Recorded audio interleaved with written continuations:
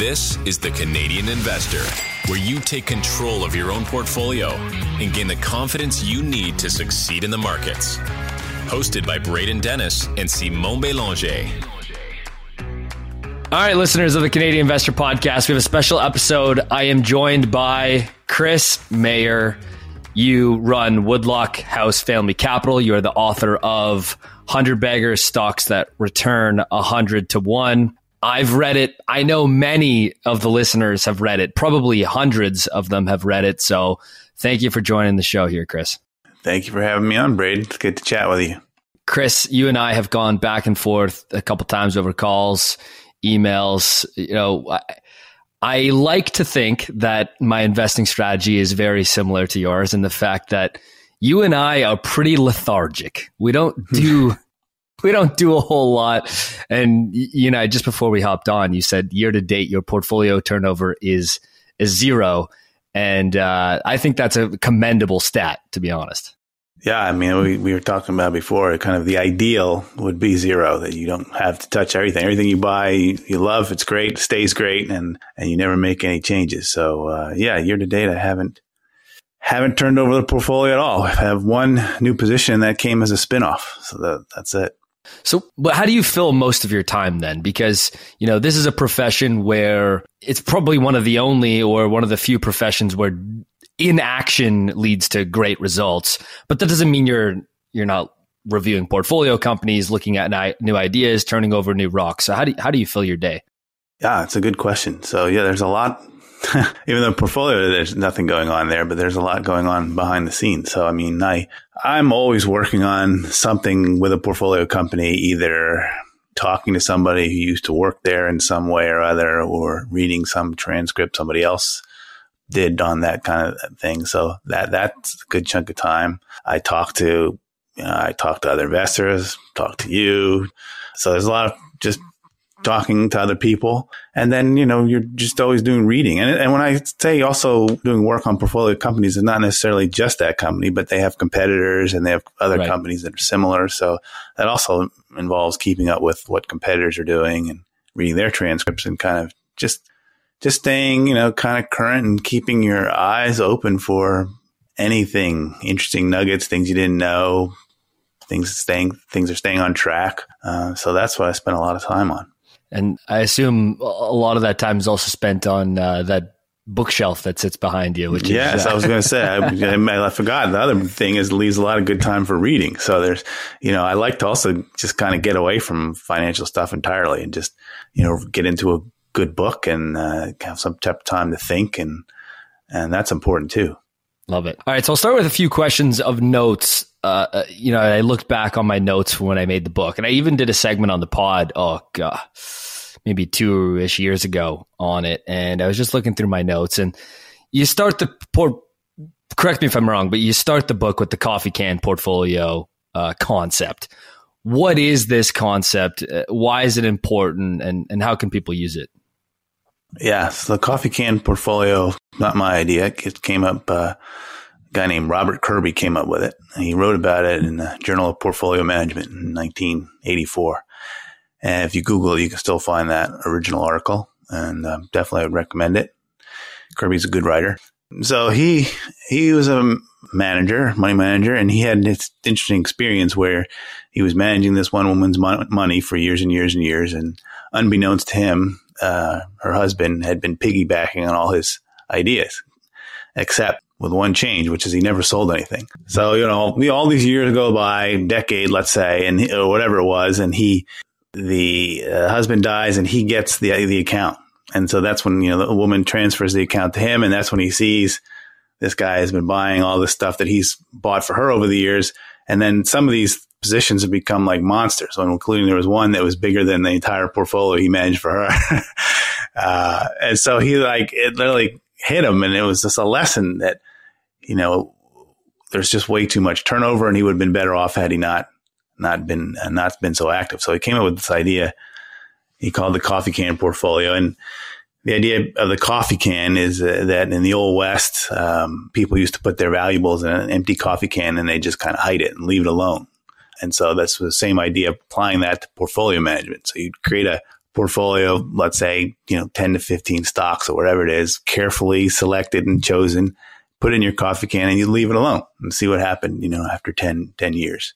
That's the idea. And, what it does is does a number of things. One, it forces you to really think long term because you're not going to be able to sell something. And then it protects you from your worst instincts, selling when stocks are down or, chasing things that are hot and all of those sorts of things. So there's been a number of people have done sort of real world experiments with coffee can portfolios, and invariably they get some sort of result that Kirby got. There's one stock that becomes a very big winner, or the whole overall portfolio outperforms, and there's also usually a couple of big losers in it. So that's the basic idea.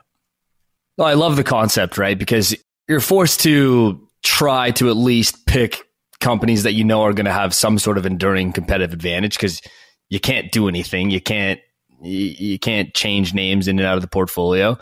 And I think a lot of people would be surprised at how well they do.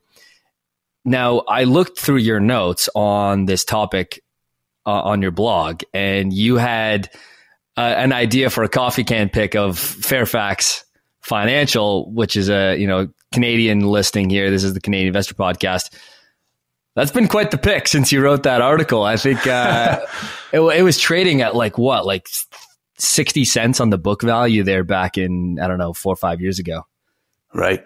Yeah. So good. Yeah. Well done. I don't know if you held it, but well done. Thank you. No, I didn't actually. And I had it in a different portfolio too when I worked for the Bonner family office as well.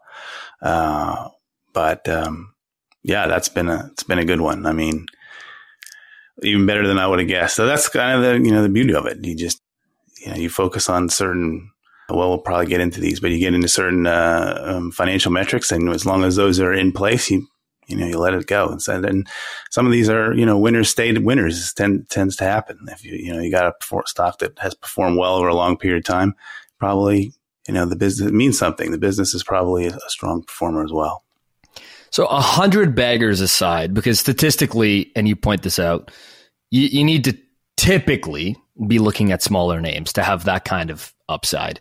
But there are phenomenal market-beating compounding returns to be found with, market cap sizes across the board. What are some of the qualitative and quantitative? So I guess we'll start with qualitative and then we'll go to quantitative factors among these kind of mega winners that you found. Yeah. Well, I actually think the qualitative ones are probably maybe more important ultimately long term. So qualitative things would be thinking about competition and competitive advantage. Buffett talks about moats, but the reason you do that is because if you want to hold something for a very long period of time and it's earning high returns on capital, which is one of the quantitative things we'll talk about, it has to be able to do that for a long period of time, and so that's why you spend a lot of time. I spend a lot of time on that when I'm looking at a new name. Sort of what makes it special? Why is it earning these high returns? And getting a good grip on that. And if you're confident about that, then that's one qualitative metric that passes.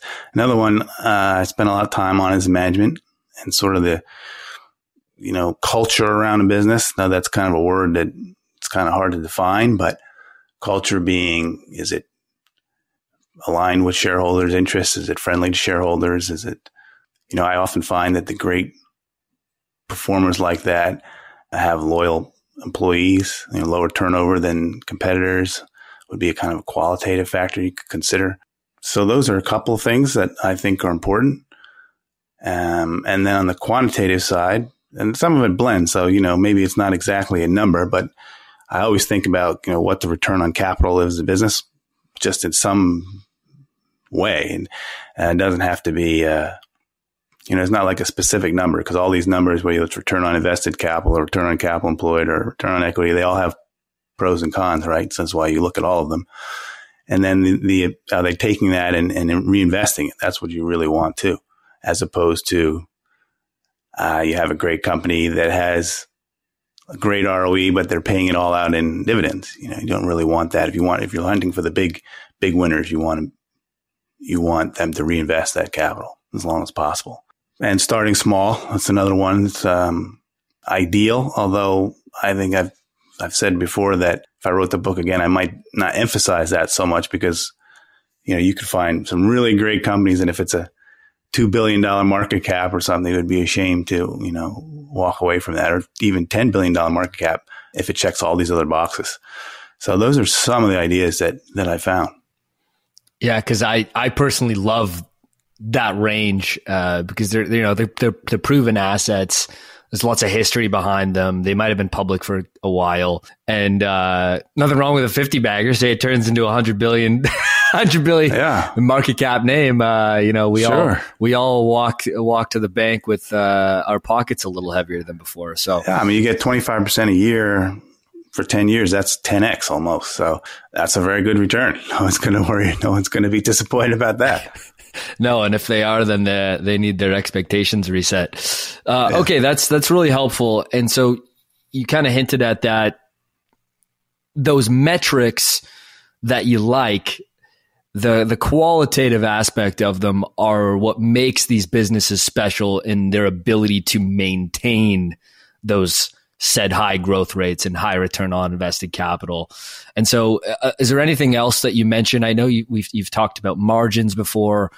And what I've noticed is that all of these things lend themselves to the qualitative aspects, right? Like durably being able to maintain those margins tell an important story, right? Like there's an important story on Visa and MasterCard being able to maintain 60% free cash flow conversion metrics. Like those are not numbers that you just find in the wild very often. Right. Yeah. there's some of these numbers, they can give you clues. So in the book, I share some research about gross margin being sticky.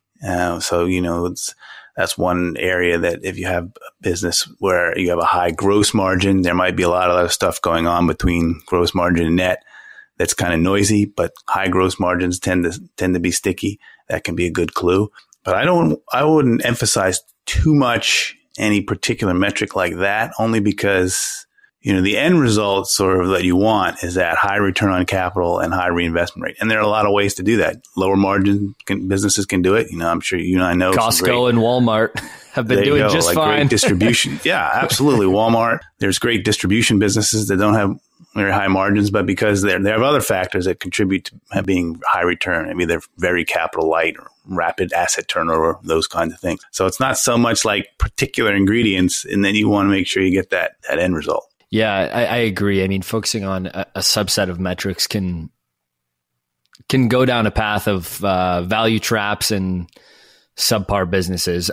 However, when they're sustained for a really long time, chances are there's some underlying qualitative aspect that is driving those numbers. Yeah, that's when the magic really happens, is when you can find a company that can, as you say, durably put up these numbers year after year after year. I took something from your blog here, quote, Bank of New York Mellon went sideways from 1976 to 1981 amidst a 100x run. Texas Industries sideways from 80 to 85 in its 100x run. American Express flat from 85 to 92 amidst its 100x run. Berkshire at its peak in 1998 was no higher 7 years later, on and on and on. There's countless of these types of examples. Huge winners, are facing the same story time and time again. Massive volatility, periods of boring flat returns, extreme pessimism, the iPhone's dead, to extreme optimism, the services business is the best ever. How do you zoom out and balance on what matters amidst these like gigantic decade runs? Yeah. Well, one thing I'm glad you mentioned the long periods where stocks where they went nowhere, because in some ways to me that's a bigger nightmare than when something goes down a lot. At least when something goes down a lot, you got something to do, right? You can buy more of it. But if it's just sitting there and it goes nowhere for a long time, that's tough. I think that's underestimated because it's just hard to hold on to something so long it goes nowhere. Yeah, it's easier said than done when 8 years later and you're sitting on this thing and the S&P's up 100% over the same time. Yes, absolutely. That's it. What I do, and there's no magic to this. I wish it were. I wish it was easier somehow. But what I really focus on is the business itself, and I try hard to just stay on that and not worry too much about where the price is. And as long as the those key metrics that I'm looking at that are important for that business, as long as they continue to go in the right direction, as long as it continues to grow, then ultimately, the stock price is going to catch up at some point. So that's really what I focus on. I don't worry too much about the price. I'm focusing on the business. And for every business, you should kind of hone in on what's most important and then watch that and really make that your focus and screen out a lot of the macro noise and what the market's doing and those sorts of things. They can really be distractions. I think that is a good segue and a self-serving one as well. I've worked with you to bring all of the Woodlock House Family Capital holdings onto the Stratosphere platform and make sure we had all the KPIs for you. I like to draw on two examples, which are, one, Netflix stock dropped 35% in one day with their Q2 earnings last year. It lost over $100 billion in market cap, and their revenue is up high single digits in the quarter from the year before. But it was the first time that they had a net churn, a net decline in subscriber ads. And so that the market hated that. Number two, I run two companies. My investor updates don't talk about GAAP accounting figures. They're exclusively about the KPIs that I think I should be measured on. And so can you speak to the importance of tracking these individual, company metrics? Because I think you just hinted with that on like how you maintain conviction and hold these things for that long when the price may not have done anything for a decade, but the numbers that you think that you should evaluate the management team on seem to be robust. Yeah. I mean, that's one of the things I like most about Stratosphere platform is those KPIs. So almost every business has something that they report, but it's not, part of the financial, whatever disclosures that everybody else reports on. So it's not earnings per share or sales, it's something else. So, I can think of an example like, Old Dominion Freight Lines is one that's got a lot of different KPIs, actually. There's an operating ratio they report all the time that is a measure of efficiency. Then there's things like revenue per hundredweight. There's a lot of metrics like this, that they report. And so, sometimes like, I thought it was last quarter to quarter before where they had kind of, looked like weak headline numbers in terms of revenue and earnings per share. But, if you looked at those underlying KPIs, it was like the second best quarter the company has ever had. It was facing tough comps because the best quarter they ever had was the one exactly a year ago. Yeah. And the market sold off pretty hard. No good deed goes unpunished, of course. That's exactly right. But if you looked at those numbers, you had nothing to worry about. I mean, even this year, there's a decent chance that this year might be kind of a flat year or slightly down. But if you look at those KPIs, it'll be the second best in company history, second only to last year. So that kind of puts it in perspective. That's why I like the KPIs, because then you can easily sort of track them. And another one that comes to mind is Constellation Software and all the sister spins. They always report things like, the organic growth. You want to see how that breaks down. And it's nice to be able to compare it quarter to quarter and get some perspective on that, how that's changing and evolving. Number of executions, capital deployed, that kind of stuff. Exactly. So those are two examples that come readily to mind. I think you tweeted out. I think it might have been Old Dominion. I think you tweeted about Copart, and you're like, "Look, this is based on the metrics that I think matter. This business is doing phenomenal. Does this look like a security that should be trading down 30%?" Yeah, and it helps. It's why we started doing it, because it really helps you remain focused and keep your conviction in your investment thesis and calm yeah. in your investment thesis that you set out with, because years go by, price drives narrative, and then all of a sudden, if you didn't focus on what you originally had in your investment thesis, you can head for the exit sign or not have that ideal portfolio turnover of 0.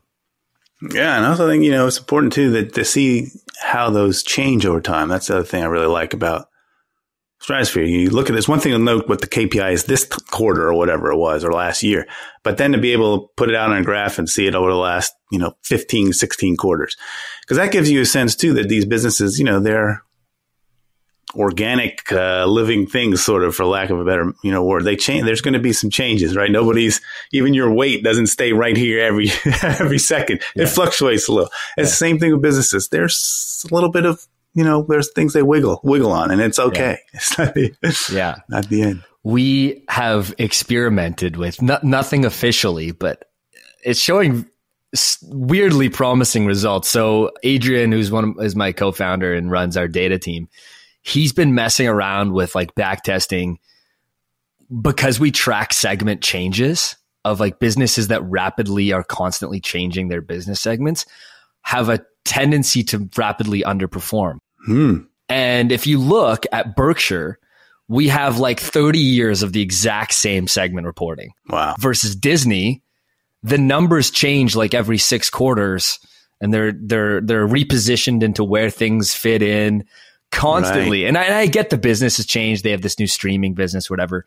But instead of adding new segments, they completely swap them out. A lot of changes at the executive level, and it's easy to pull on Disney right now. It's obviously a world-beating company, but the stock has done horrendously since they did all these changes. And it's really helpful to kind of look at those things, and the management says one thing, and then are they doing that other thing? Or are they now on this new reporting schedule, new scheme? I think it's quite fascinating to look at. Yeah, and if they're a repeat offender, that's really interesting. It's okay, like you say, every once in a while something does happen and you have a change. But if you're repeatedly doing it, and you look over time, the segments have changed. That's really interesting, and it makes sense, because you would think companies that do that, right, are companies that are sort of struggling to find something. So that's right. Yeah, I think that makes sense. All right, growth is the name of my next question here. It's been proven time again, revenue growth is the number one factor for return decomposition over time. All else equal, but paying a reasonable multiple certainly improves performance. How do you think about balancing this balancing act that is the great solve of equity investing? How do you think about that internally when you're making decisions? Yeah, I mean, it's all about the estimated return. So, but even so to start, I mean, you always calibrate your multiple to the growth rate. And another way of looking at that is to break that down into kind of return on invested capital and reinvestment rate. And a company that's earning high returns and reinvesting everything is going to be worth a lot more in the market than one that isn't. One that requires an awful lot of capital and doesn't earn those high returns is going to be worth a lot less. And so it's having some view of what that will look like over the next 5 or 10 years, and then putting a multiple on those cash flows at that point and seeing what your IRR is to present. So I say that and make it sound like it's more of a math problem, but of course it's difficult, because you have to make some estimates, and some things you're less sure about than others. So sometimes you will trade off something that seems like it will have a lower return, but you're a lot more sure about it, than something that's got a lot more competition. Yes, it's a lot higher growth, higher returns, but you have no confidence that it's going to be able to maintain that for 5 or 10 years. So there's always some trading up and down the ladder. And then some of it's personal preference. I mean, at some multiple, and in theory, I lay it out like that because in theory, it's a math problem. So if you found something that was trading 100 times earnings, could still be, a great idea based on growth rates and returns and all that. But there is an area there where you get kind of uncomfortable because your sort of window for execution sort of tightens up, and mistakes are usually punished. So it's like you say, it's one of the great, I don't know what you should call it, the great solve, great mystery for equity investing is how you balance that. Ideally, you want to pay as low a multiple as you can for as high as quality companies as you can get, but it's easier said than done. It certainly is. And I think that myself, many of the listeners of this podcast who tune in every week will attest to that they start their journey with value traps, high yield, low growth names, and stuff that's below book, stuff that's well below book. And of course, when they work out, you get the twin engines, right? Then it really works. But, if you were going to invest in a private company, you would do excessive due diligence before you bought your neighbor's auto garage. You would figure out, can the business be bigger now in 10 years than it is now relative to what I'm paying? Is it going to be a high quality business? Is it going to be a new auto shop that opens next door? Like all these kinds of questions.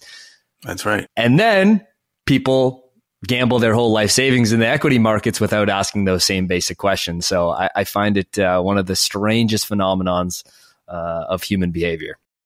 It is. I think partially that is because it's so easy to buy and sell in the equity market. There's no friction. Push your button and you're in. Yeah. Push your button, you're in. Push your button, you're out. And that's it. And versus, say, buying real estate where it's kind of a hassle, right? You got a whole process and you got to settle.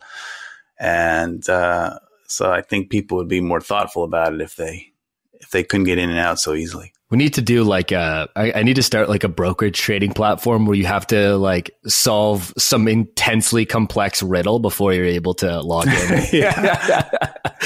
You have to like do, you have to do a calm test.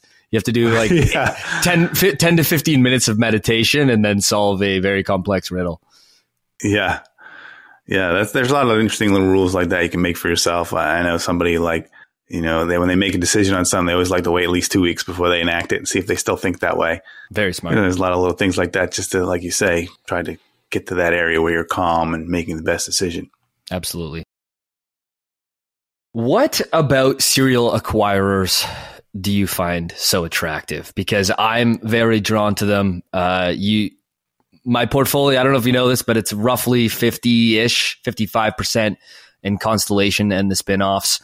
It's one of those, good problems to have, the old investing paradox. I don't trim winners, so it keeps maintaining that position. What do you find about serial acquirers so attractive, with ones you own and just conceptually? Yeah. I think for people like us, we're so focused on capital allocation. I think that's one appeal because the good serial acquirers are all about that. Capital allocation is the primary thing they think about. So that's their business operation. Yeah, that's the whole model, right? Is taking capital, reinvesting, and doing it again and again. So I like that aspect of it. They think about it like that way, and they're aligned with us as investors in that way because that's what we want: good returns, good reinvestments. That's the big one. I think also there's something nice about owning businesses like that are so hard to kill. Because most of these serial acquirers have so many different businesses. It's not like, one of those businesses could go to zero. For example, in Constellation, you never know it. I mean, you wouldn't. So what? So they're really resilient that way. The good ones, again, there's always examples we could point to of serial acquirers where they sort of didn't quite get the model right. There's ones that get too much leverage or it's all kinds of pitfalls. But generally, it's a very resilient model. Not very economically sensitive, focused on capital allocation. Those are great things right there. Separation from a lot of other businesses. And if you pick the right jockey, time and time again, we've seen some of these monster winners with serial acquirers. I think Mark Leonard, he calls them high performing conglomerates, HPCs. He points to Berkshire, Roper, among the long list. And you're right. I mean, there's a whole bunch of them in Sweden. Sweden has a ton. Yeah, if you look up Lifco and Lagerkrantz and AdTech and Indutrade, I mean, monster winners over a period of time. One under the radar one, I don't know if you've looked at, but it's a Canadian engineering roll up called WSP. I've owned the stock for 6 or 7 years now. They buy roughly 30 engineering firms around the world a year. And they're the largest civil firm now in aggregate in the world. It's about $25 billion in market cap on the TSX.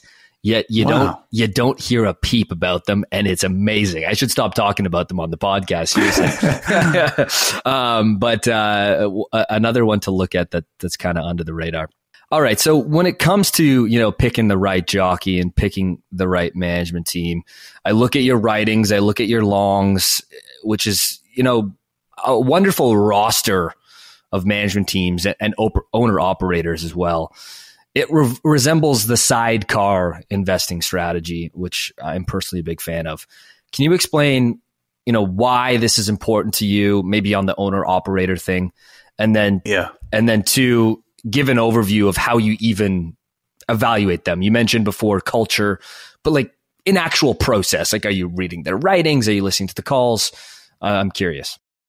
Yeah. I mean, so why is it important? Yeah, because I didn't always used to be so focused on owner-operators. So it's something that came over time and experience. And, I would see differences in behavior, and the idea of investing with people who had skin in the game really had great intuitive appeal. And there's a couple of books I read by Martin Sosnoff. He really made an eloquent case for the owner-operators. One book was called Humble on Wall Street, and the other one's called Silent Investor, Silent Loser. They're both out of print. And he's not really an investor like us in a lot of ways, but on this particular issue, he's really good. So there's that. And then I started to come across research that showed the outperformance of companies where the CEO owns, 10% of the stock, outperformance of companies where they're founder-led, outperformance of companies where there's a family that owns a certain percentage. So you start to put these things together. And sometimes I think, that's really what investing comes down to, is accumulating these little edges. And so if you just made that one filter change, you have this seeming, positive flow there behind you, increasing the odds of success. So that was all pieced together over time. I think that's why it became important. And finding them is hard. I mean, it's, yes, like reading their letters, sometimes, they'll stand out because they write a letter that covers all the things you would want to know as a business owner. I mean, Mark Leonard's letter is obviously famous. Warren Buffett's letters, they write their own letters clearly. And they're very sort of candid and forthright about business in a way that you pick up a annual report for a lot of companies, and it's not clear that they wrote them necessarily. It's more of a marketing piece. Very corporate talk versus the owner telling you about his business or his or her business. That's it. I mean, that's it in a nutshell. You hit it right there. What you really want is you want an owner who's talking about their business. And the closer you can get to that, probably got somebody. That's a good sign. It's a good sign. But it's never easy. I mean, anytime you can, listen to them speak, sometimes that's happened too, where you hear someone talking like, wow, he's talking like he's an owner, and that's a clue. But that's hard because you can't screen for it so easily, right? So it's something you just a lot of reading and talking and finding out who the most respected people are in space, and then researching from there.